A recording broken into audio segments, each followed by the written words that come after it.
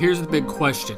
You're interested in value investing and valuing and evaluating businesses on a deep level, but you don't know how, even after researching for hours, probably dozens of hours, hundreds of hours on the internet, and because nobody else shows you how to do it.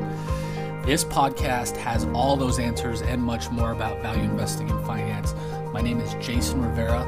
Welcome to Value Investing in Your Car. Hey, Jason here. Today's episode of Value Investing in Your Car, I'm going to tell you a little story about a company that lost 97% of its value in 8 days. Before I do that, though, I need to let you know you can get this podcast or this video as a podcast anywhere in the world for free on all major podcasting platforms, iTunes, Stitcher, SoundCloud, Spotify, Anchor, and more. You can get this as a podcast anywhere in the world for free as part of the Value Investing in Your Car podcast. Okay, so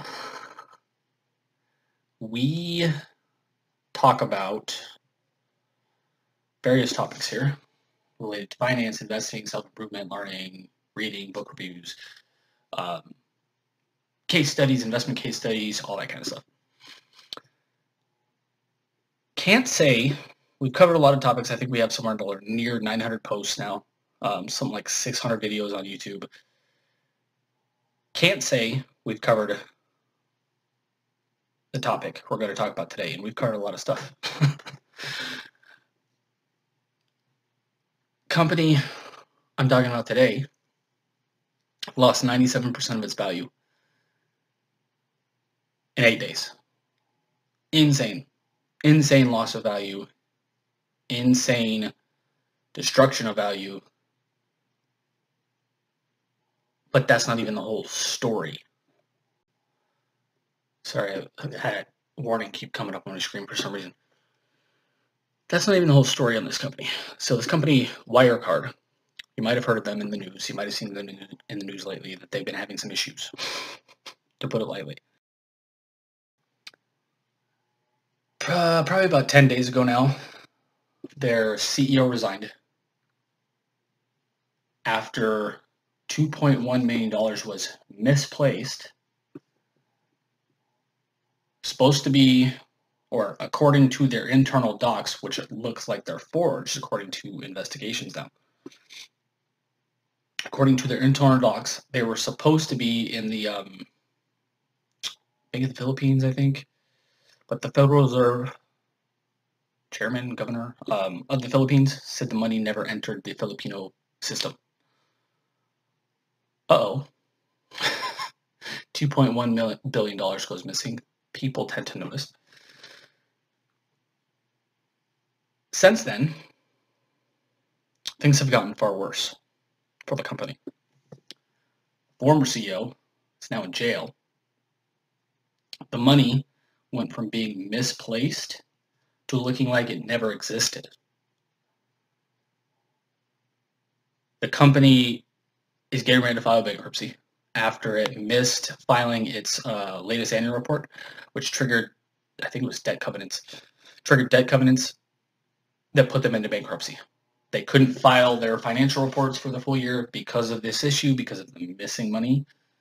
And their accountants, I think it's Ernst & Young, would not sign off on their financial statements. So they missed, or because of these things, they missed their date to release their annual report, which triggered the bankruptcy, or the proceedings to start bankruptcy. So the company lost 97% of its value because of these things in 8 days. Huge scandal. German company, Wirecard. They service financial institutions with software and stuff like that. So if you know anything about the financial arena, it's one of the most highly regulated, most stringent laws, pretty much worldwide. You have to, you should know where all your numbers are in any business, but especially in the banking and kind of finance arena. If they're not exact, you can get in huge trouble and you can get sued. People can lose their jobs. Customers will lose trust in you, which is pretty much necessary to have in the banking and finance industry. Just think about it. You give your money to a bank. You have to trust that bank that you're going to be able to get your money out when you want to. If you don't trust a bank, typically you won't take your money there. You don't hear about people not trusting banks very often. The bankers, yes, but the banks themselves, you don't hear about as much not being trustworthy. If a bank or financial institution loses trust, they're toast. They're completely done. Not just because their customers will go away quickly, of case, but also because they'll get sued, they'll go to bankruptcy, their capital levels will be depleted, all this kind of stuff. So I said there's more to this story. Back in, I think it was last September, memory serves me right, last October 2019, a report from the Financial Times, I think, and I'll find all these links and link it in the article. Financial Times reported that there were accounting irregularities at Wirecard back then, allegations of fraud back then. This is, at this point, 9 months ago, 9 months ago, when these things were kind of first outed, then they went away. Until about, again, 8, 10, 12 days ago. Why were people, that may lead you to the question of why were people still investing in this company if there were allegations of fraud, that kind of stuff. I mean, fraud. You don't see that allegations of fraud, outright fraud, in accounting very often. You see kind of legal gray areas. They should do this. Maybe they shouldn't do this. You don't see allegations of outright fraud very often when it comes to accounting rules, laws, and regulations. So when you see the word fraud associated with a company, should be major red flags. This still doesn't answer the question of why people were still investing in the stock. Because according to their Wirecard's financials, the company was healthy, it was profitable, it was growing exponentially at a huge rate. I think something like 1,000% in growth in revenue over the last decade. I'll come back to that in a second. Huge margins, good cash flow, good balance sheet strength, all that stuff. So it looked like a reasonably healthy company, or actually a very healthy company, just based on the balance sheet numbers and the financial reports. But this is where, as an outside investor, you need to be very careful. As outside investors, we do not have access to the internal docs that the company has. We have to trust, again, trust being the key word. We have to be able to trust that managers and the accountants and the people who run the books at the company are doing what they're supposed to be doing, are not misleading people, are releasing accurate information, and that they have the best interest of all shareholders at heart. This is my number one rule in investing. Number one, I never break this rule. That's how important it is. If I go through a company's financial statements and I cannot trust that management is truthful, or they're not doing what's right, or they're not telling the full truth, or they're kind of glossing over things, or that they don't have shareholders' best interests at heart, I do not buy. Ever. Ever, ever, ever. Never break this rule. This is a perfect illustration of why. Back in September or October, again, you don't see fraud, the world's fraud when it comes to accounting regulations. I actually can't think of the last time I saw the word fraud. Outright fraud. Allegations of outright fraud. Again, maybe they should be doing things more conservatively. Maybe they're not doing things entirely properly according to the letter of the law, but you don't see allegations of outright fraud. That should have been red flag number one to investors in the company. Red flag number two is the 1,000% increase in revenue in 10 years. That's an absurd increase. Absurd. To put that into context, Google, one of the best run, most dominant companies in the world, grew their revenues by about 400%, 450% in the last 10 years.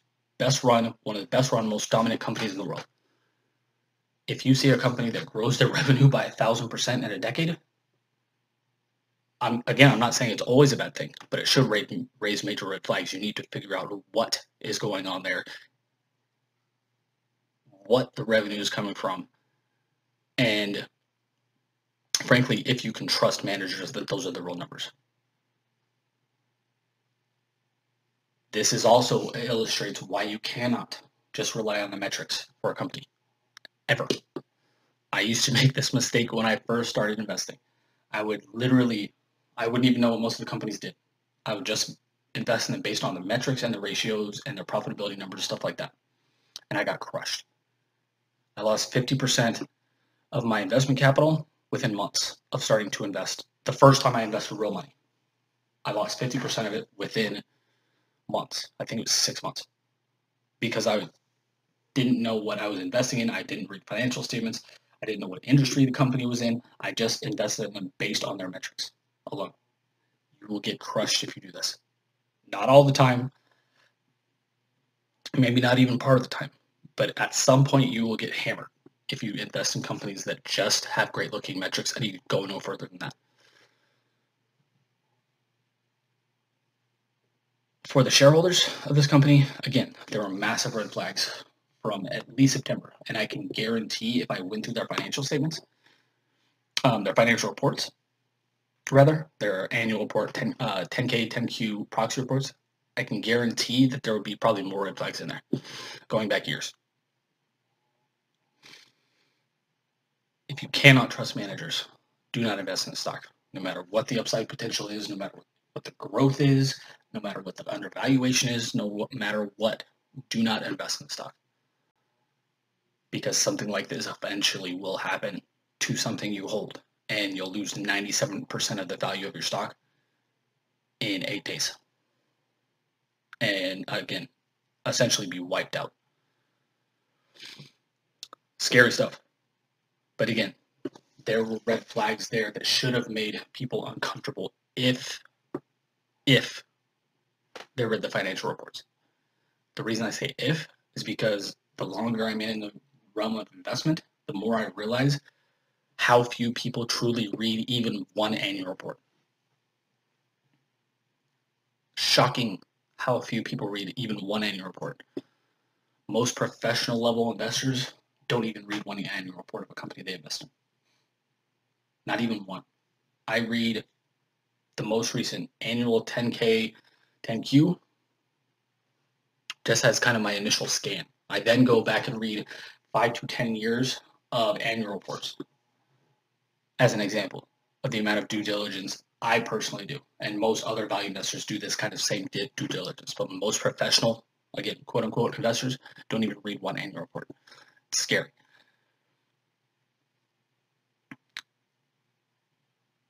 This entire situation is horrible. Similar-ish to Enron, except that Enron, and again, I wasn't alive, I wasn't in the investment realm when Enron happened, but so I just read books about it, so I don't remember the exact time frame, but I'm pretty sure it wasn't 8 days that just like that. I know it happened fast, but I don't think it was 8 days. This is crazy. So essentially what this means with, again, I don't know, the CEO will be found, he's in jail, they'll find out if he actually had something to do with this. Accountants, some of the accountants had to know. People in the finance department had to know. Somebody had to know that $2 billion was missing or not accounted for or something. Somebody had to know. Had to. It's just insane. We'll find out more about this company as things progress. But as of right now, this recording in late June, that is the up-to-date story on this. I'll keep you updated on this craziness if and when things progress. Typically in these kind of cases, Not only bankruptcy takes a while, but also the legal proceedings, which are going to be interesting to say the least, are going to probably take a while as well. So it's just crazy. Essentially, whoever perpetrated this, again, I don't know, CEO, CFO, accounting department, finance department, whoever it was, they likely either stole $2 billion or it was never there and they wanted to increase the company's numbers. Again, this would probably be CEO, CFO type of level.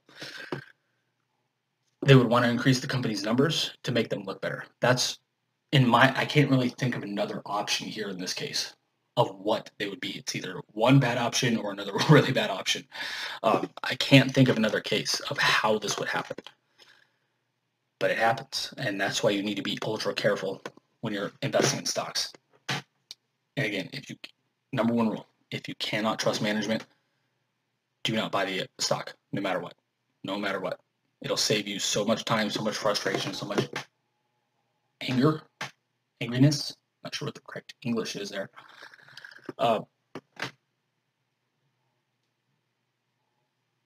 Because you won't even be involved in these kind of situations. You just won't. If you follow and you are true and you stick to your discipline, you stick to your patience, you stick to kind of your gut, you stick to your, whatever you want to call it, your intuition, your experience, whatever you want to call it. If you don't feel comfortable investing in a stock because you are kind of iffy about trusting management, if you follow this one rule, not investing in the stocks that you can't trust managers, it'll save you so much frustration, so much time, so much capital. In this case, 97% plus capital. The company lost 98% of its value since last October. 97% of its value in 8 days. Again, there were red flags along the way. So I'd love to hear your thoughts on this. Do you know of I honestly can't. I've read thousands of financial reports over the year. I can't think of another case where there was allegations of outright fraud. Again, I purposely try to stay away from these companies because I discard them right away. But I just, off the top of my head, I can't, other than Enron, I can't think of another situation. 2007, 2008 financial crisis, that was a lot of arrogance, but I wouldn't say that was outright fraud. Yes, they probably knew they shouldn't be doing that, but that was overconfidence, in my opinion. Arrogance, that wasn't, again, just outright stealing money in many cases. In my opinion, again, that depending, I'd love to hear your thoughts on it if you have an opinion on that as well. So, love to hear your thoughts on this. Comments below. Like, love, share, subscribe. If you're watching on YouTube, hit the notification bell so you're notified anytime we release a new video. Same thing on the podcast. Like, love, share, subscribe, download, and we'd love a review on podcasts as well. The more people who view our content on the blog, on YouTube, on the podcast channel, the more people we can help, and the more people we can get out there, our information out there too as well. Again, I'd love to hear your thoughts on this craziness, and until next time, I'll talk to you again soon. Have a great day. Bye.